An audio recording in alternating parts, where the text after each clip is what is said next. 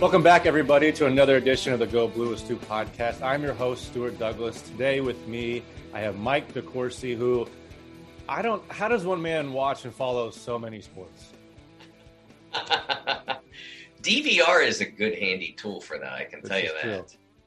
So you still have cable, because I can't do it with my, I'm disconnected from cable. I can't even watch too many games, honestly. So I need that DVR in my life. It's important. Yeah, I could not live without that. There's no way. It's too important because of the need to move times around to fit my schedule. You know, like, I don't know how the other writers do it who follow nationally, but a night like Wednesday night, when you've got maybe 7-8 essential games being played and all fairly much in the same window. I don't know how you watch them all. So I DVR everything, and I can go faster and I can, I have a real hard time watching games I know what happened in, unless I'm looking for something specific for a research project or for a Big Ten Network studio appearance or something like that. But to just sit down and watch a game I know who won, I really have trouble with that. Yeah.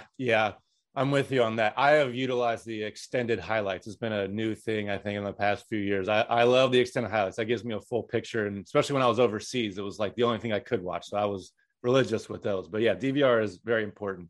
I want to talk to you, obviously, about Michigan basketball.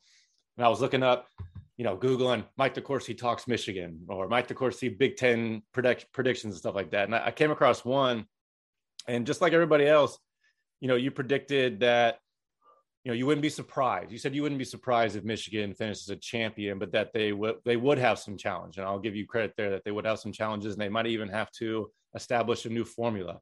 Is this completely surprising to you, their record and their start, and just how they performed lately? I have been asked a lot about the nature of their season in the context of disappointment. And some of my colleagues in the national media immediately grabbed onto the, quote, most disappointing label. And I never thought it was fair. I had them ranked, although I still had them in the top 15, I had them ranked lower than pretty much anybody. I had them as the third Big Ten team. I had no doubt that they would be on that tier, or I felt like I had no doubt. But what's gone wrong relative to them being on that tier? I think it starts with the assumption that a lot of us made, and it was an unfair assumption, that because Mike Smith came in from Columbia and was an immediate smash, was a terrific Big Ten point guard from day one, that automatically every transfer up that comes into Michigan's program is going to be a Mike Smith level success. Devontae Jones, it hasn't worked for him. And not every player who transfers up, it immediately or eventually becomes a huge success. It works for some. Carlik Jones at Louisville a year ago worked out really well for him. He had a terrific year, although the team faded late. And he did not play as well in the second half of the year either. But he obviously mastered the early part of the season and was very successful. And we've seen that again at Michigan, where Mike was so good. But it hasn't really clicked for Devontae. And I don't think that they could. One thing that I don't think this Michigan team could afford, based on the number of players who went out, they couldn't afford anybody to really miss, to be great. And so Devontae, and then secondarily, Caleb Houston, who was a top 10 recruit and who has struggled in a lot of games, especially early in high-end games. Pretty much every time Michigan played a high major opponent, he would struggle and Michigan would lose. And I don't think that was a coincidence. A lot was expected of him. A lot of times players take a little while to adjust. I mean, Peyton Watson at UCLA, brought in as a top 10 recruit, still believed to be a lottery pick, but hasn't been highly productive. And, I don't know about Caleb's specific circumstance, how he spent last year, but Watson's a good example, and this may or may not apply to Caleb, of a player who had essentially no senior year in high school. High school, but senior season in high school, essentially none. Mm-hmm. And that and no one had Spring EYBL, Peach Jam, Adidas or all Under Armour, if that was your scene. Nobody had any of that. And so that had been something that had helped a lot of players make the transition. I'm playing every game against high major talent. Yep. Maybe not against high major coaching, but against high major talent. So it hasn't clicked for Caleb. And early on, Eli Brooks was able to make up for some of what the other players weren't providing, but it's not really, 20 points a game is not Eli Brooks's natural habitat. I mean, right. That's not who he is. And that doesn't mean he's not a terrific college basketball player and someone that anybody in America would want on their team. Yeah, he's great. He just isn't a superstar. So that's kind of what happened to Michigan from my perspective. And I think that the fact that it happened early, eventually, as people start picking at it, well, how come you're not better? And when I say people, I just don't mean random people on Twitter. I'm talking about, my colleagues and me and all the people who discuss these things. It makes it harder. It's another obstacle for the team to overcome. People expected more. It hasn't been delivered. That disappointment becomes another burden. Yeah, no, definitely. A lot of people have asked me, are you surprised? And they want me to say yes. And I said, well, I'm never super surprised when teenagers don't perform well, especially in their first year. Like, these are kids. And for you to be, I guess you can be maybe a little disappointed. I wouldn't use that word, but it is not surprising when you have so many moving pieces. You lose so many great players. And I'm just trying to get Michigan fans, any college fan, to wrap their head around that. Like, every year is a new year. Every kid is different. Like, you cannot predict these things whatsoever. But it's been fun to watch the growth. And I think along with that, the growth of Coach Howard, and sort of how you mentioned, maybe they need to establish a new formula. And they did. They've been running different sorts of sets. They started out the set with a screen for Hunter against Maryland to start the game off with a bucket.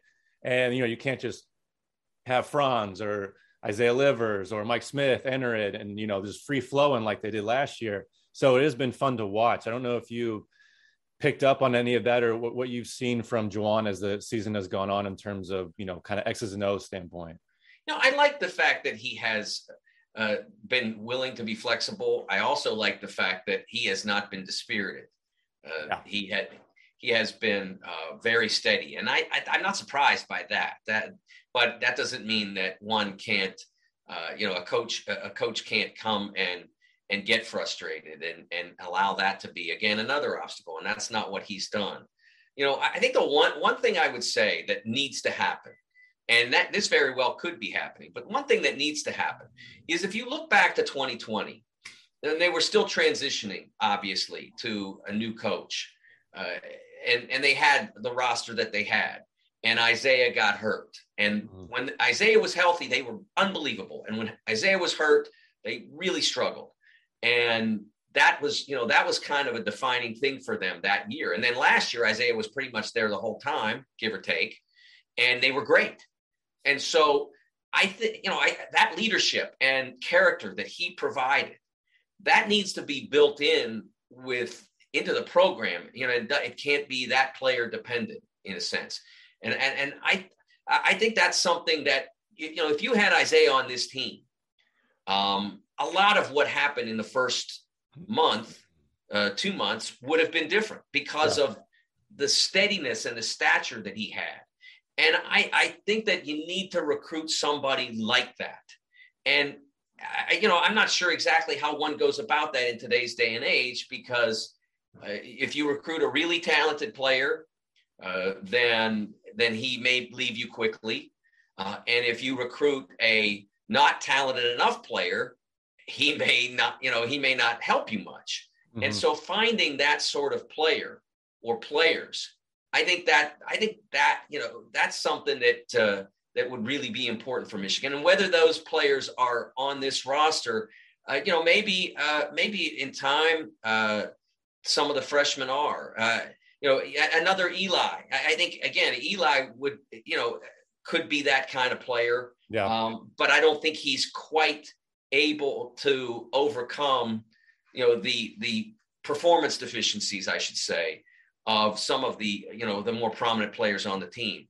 So I think that's something that in whether it happens within this season or it happens in the next recruiting cycle, I think that's something that could really benefit Michigan as a program. Yeah, I agree. I kind of saw Livers kind of develop into that, and you see that a lot of times with guys that progress each year. And one thing that is underappreciated is steadiness, and like that steadiness does progress and grow for each player. I can see Caleb kind of being that. I know Michigan fans are not excited about maybe the way he's shooting the ball and the expectations that were put on him, but I think they're excited that maybe he'll return now and get that player back and watch that growth. It is interesting to watch these freshmen play and learn on the go, and like just make one less mistake each game. And they just started out the season with a bunch, so when you make one less, it's going to slowly get better, but that might not translate into wins. What do you see from this freshman class? And let's say Caleb does come back, Musa comes back, next year they're not going to even have any seniors. As far as I think, I looked at the roster, there's not a single junior on there, and whether they get another grad transfer or not. But what are you seeing from this freshman class that can translate into success next year?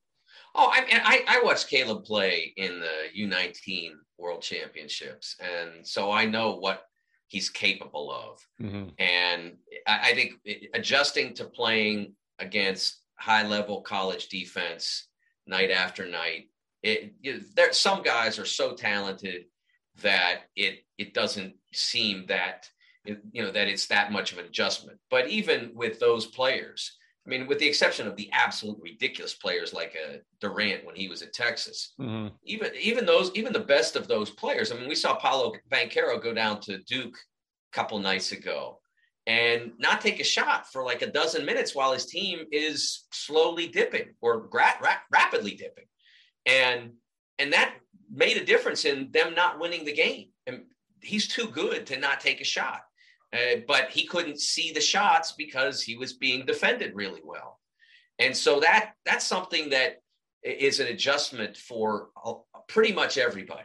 Yeah. And so for Caleb to be struggling with that adjustment is, the level to which he struggled was kind of a shock, but that he's struggling at all is not. And usually what ends up happening with a player as talented as he is, that gets conquered. And then all of a sudden you have a terrific player on your hands. And I think that's absolutely going to happen with him if he sticks around. And I'm a believer that if you can't conquer college defense, then your conquering of the NBA is going to be really difficult to attain. And I've always believed that if you're not going to make an impact at all, and you're going to spend most of your time in the G League, that you're better off playing the second college season. PJ Washington being a good example of that. Mm-hmm. Play the second college season, become a truly great college player, get valued in the draft, and then go into the league ready to play, ready to make a difference. And I think Caleb is more talented than PJ was. And so I think that his second season could be even more significant. Yeah, he has the advantage of not having to capitalize on some talent. He has the height, he has the ability, he has the shooting ability. It is all there, and he'll grow into his body a little more. So it is all there for him to come back and have success next year, which is exciting, very exciting. What do you see from this Michigan team and the Big Ten as a whole? Can they crack that upper half, sort of the middle, but let's say upper half? Can they crack the upper half of the Big Ten? Okay. So right where they are now, they're 2-3. So yeah, numerically, it's not out of the question. I mean, they haven't played a huge segment of their schedule. Yeah. So they have 13 games left, 6 versus ranked teams. So yeah, it's not an easy road.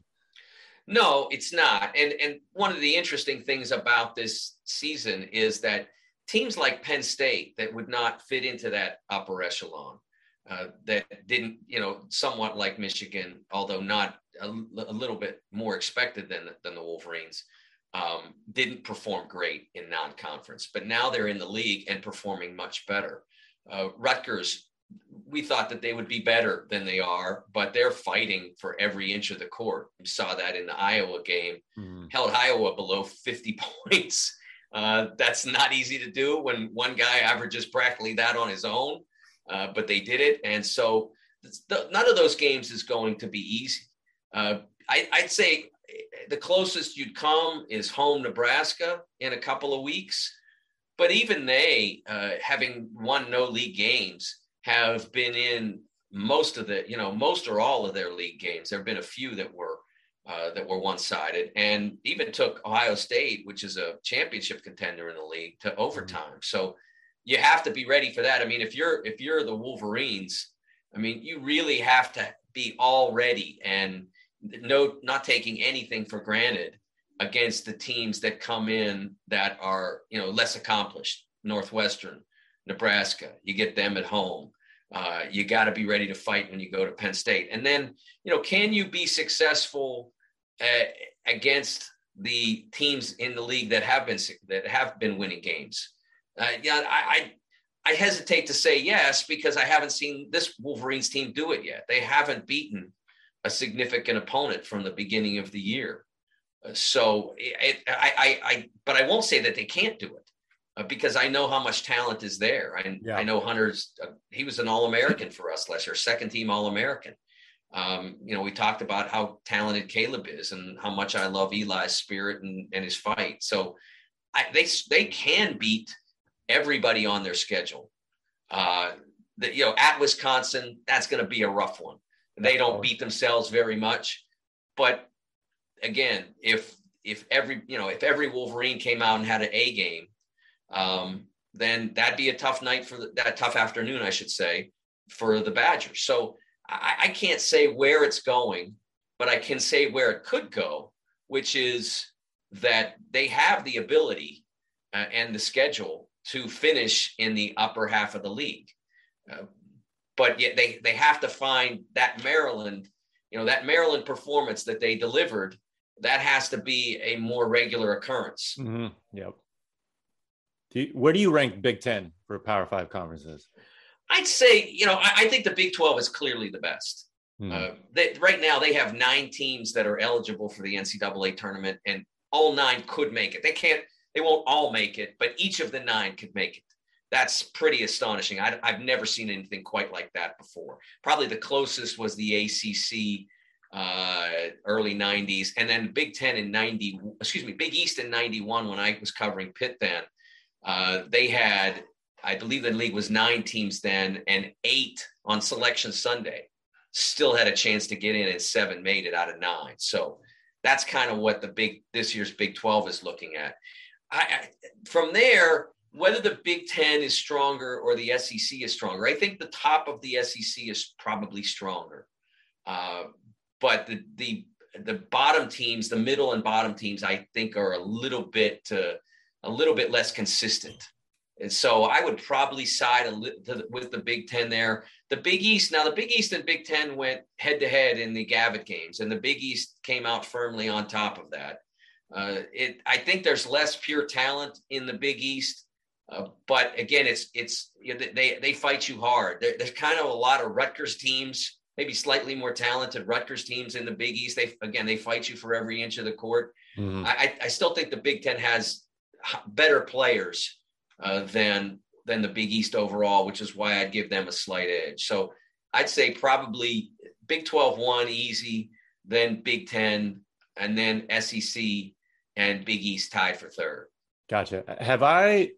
I don't know, and I can't even really guess, but it seems like this year in the Big Ten, in terms of individual scoring, has been some of the highest maybe I've seen in a while. Am I wrong? It's wild. It really is. I can't remember. Maybe we have to go back to Sean Respert. I can't remember having guys that at the top of the league that are also at the top of the country. Keegan Murray, Johnny Davis. Those guys that being that high ranked in scoring, usually if you look at the leading national scorers, the vast majority of them are playing in mid and low major leagues. That doesn't mean they're not great players, because a lot of them are. Right. But it's hard to consistently score in the 20s in a high major league. Luka Garza did it, but that was partly because Luka could, as a post player who was elite as a post player and who also had a 3-point shot, he could score inside, outside. For wing players like Keegan Murray and Johnny Davis to be doing that in this conference is pretty remarkable. Do you think Keegan can win Player of the Year, even if, Iowa doesn't make the tournament or finishes in the middle of the pack?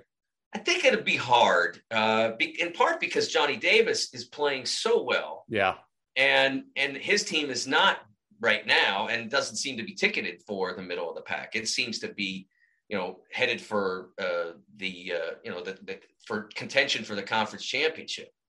So, I think right now, if you asked who is the Big Ten's leading candidate for All-America Player of the Year, it would have to be Johnny Davis.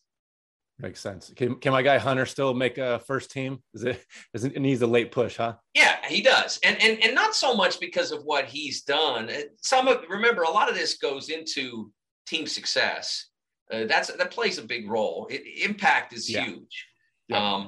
But also because the league, as we said, is just loaded with great players. I've never seen anything quite like it. I mean, you go back to the early 90s when you had 4-year guys, and so then you had Jimmy Jackson, and you had Chris Webber. It was a 2-year guy, and Jawan and Jalen. And there was an unbelievable amount of individual talent in the league then. But having these sorts of seasons is really uncommon.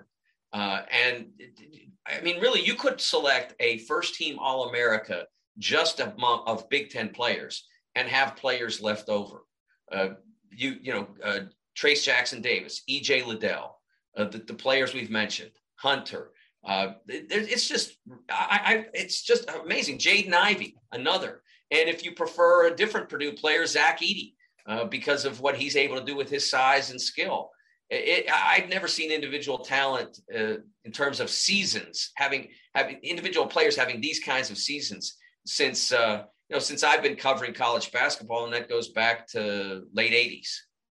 Yeah, EJ Liddell, I think, is an afterthought for some people for whatever reason. In terms of like Player of the Year, I don't know, maybe it's just not a sexy name. Doesn't really make too much sense. But in KenPom, I think he's like number 2 for Player of the Year for the nation or something. It's just like insane to me. So do you think, because, I don't know if it's a stereotype or just what I've experienced, you guys get into the tournament from the Big Ten, teams get into the tournament from the Big Ten, and there's just kind of a difference of play or maybe talent where these Big Ten teams were ranked a little too high because they were beating up on each other, but it seems like there is the talent there to carry these teams through the tournament.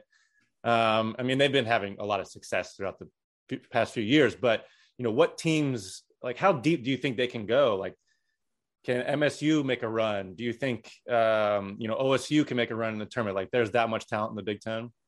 Well, yeah, I think those teams could. I think that they certainly have that ability. And Wisconsin is a team that both has that ability in Johnny Davis, a guy who can take over a game, went to Purdue and put 37, with a lot of that going against Jaden Ivey, who is the single most dynamic player in college basketball. So shows what he's capable of when it's needed. But I think the thing that I look at is what should happen to an extent. I mean, who should make a run? And I start that conversation with Purdue and Illinois. Purdue, obviously, with the talent and depth they have, the size, no one can match. They're a little bit lean at point guard. They have 2 very fine college players in Eric Hunter and Isaiah Thompson, but neither is a true setup playmaker, which is why they've spent a lot of their time running their offense through Jaden Ivey, because he can get deep on anybody because of his dynamism. He can get the ball to the rim against any team in the country. I mean, I looked at that Illinois double OT game on Martin Luther King Day, and I thought he was playing terribly. And ultimately he was 3 of 11 from the field, but I mean, couldn't get anything to go down. And then you look at the end of the game and he shot, I think, 15 free throws, and the numbers are great and they win the game. And so it just shows how really capable he is of making things happen for them. So they've got a lot going for them. And then And then Illinois, a team that found a real rhythm during the absence of Andre Curbelo and beat a lot of people. And then Andre comes back on Monday and they fall. I don't think those two circumstances are connected. They were playing a great team. Kofi got in foul trouble. It didn't really have anything to do with Andre coming back, that they weren't as successful. But I do think that there's an adjustment period to a player who's as uncommon as Andre is. Yeah. Again, a player who is as creative as we have in the conference and maybe there is in the country. And so going from a guy like Trent Frazier, who handled the ball, got it where it needed to go, made good entry passes to Kofi Cockburn, made a lot of deep shots under pressure, to a guy like Curbelo, who can get the ball to the lane almost at will, who can set up teammates, who can get to his own shot. It's a different setup. And so how do they manage that adjustment period? Do they lose games in the time because they're adjusting? And how great can they be once Curbelo is completely integrated? I think they can be special. I like the group around their central players. I think that Alfonso Plummer's been a great addition, and I think that they have the ability to be the deepest running team in the tournament of all the Big Ten teams. Yeah, it's a luxury to be in an adjustment period and still be playing so well. It must be nice. Michigan fans are probably a little jealous of that. You talked about Jaden Ivey, and I have a diehard Purdue fan. And, my friends are diehard Purdue fans or diehard IU fans. And so, a lot of hype around Purdue. And I said, you know what, Joe, it's just going to be the same thing for Purdue. They're going to go in a tournament and Jaden Ivey's going to go 3 for 15. They're going to lose. And then he proves that he can do 3 for 11, still have a massive impact in the game. So I'm kind of reevaluating my thoughts on Purdue as a whole. But right now we are recording tonight and IU and Purdue have not played yet. This will come out on Friday, but I wanted to get some of your thoughts on IU and Purdue and how you see that matchup. Now the line started 2.5 points for Purdue, or in favor of Purdue yesterday. It's up to 3.5 now. But I got a lot of people here saying they're taking IU money line, and I think they're crazy. What do you think? Well, my question is how effective can Trayce Jackson-Davis be against Zach Edey, who he'll face a good portion of the game? A year ago, Trayce really struggled against Miles Johnson.